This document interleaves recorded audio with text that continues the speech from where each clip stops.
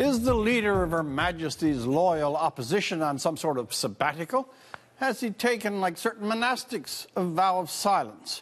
Or has he signed on a little too heavily to H.G. Wells' wonderful fantasy of the invisible man?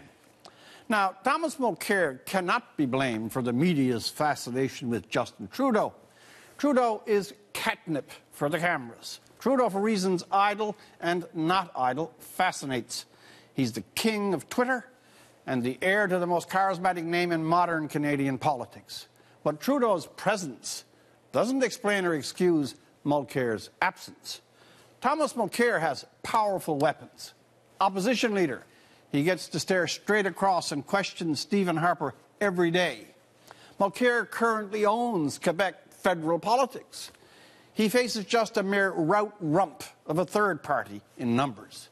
Mr. Mulcair is smart and a good speaker. The Liberals, on the other hand, have never been so weak and vulnerable as a party. So why is Mr. Mulcair not wielding those weapons? Well, it's one thing to play the game with a touch of modesty or reserve, but on current conduct, it might be fair to ask if Mr. Mulcair is playing the game at all. Where is he? What is he saying? The biggest news out of the NDP these last few days is one of its members starting a racket about World War I. This is the socialist equivalent of one of those famous Clinton bimbo eruptions.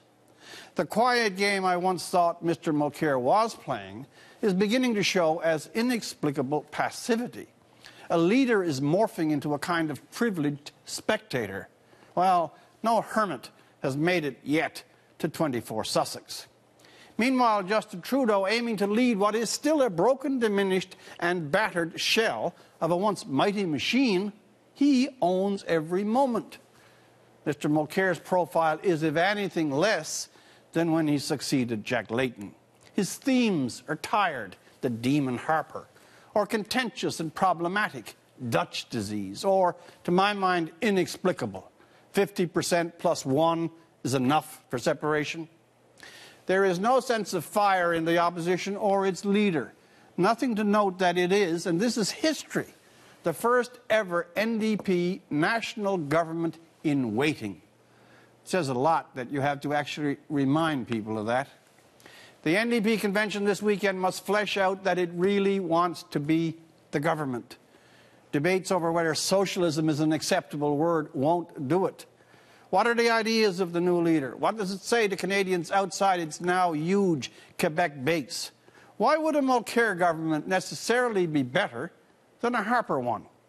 In sum, Thomas Mulcair has to assert a presence, claim his place on the stage.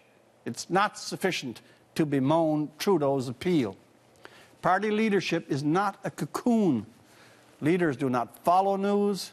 Real leaders are news. For The National, I'm Rex Murphy.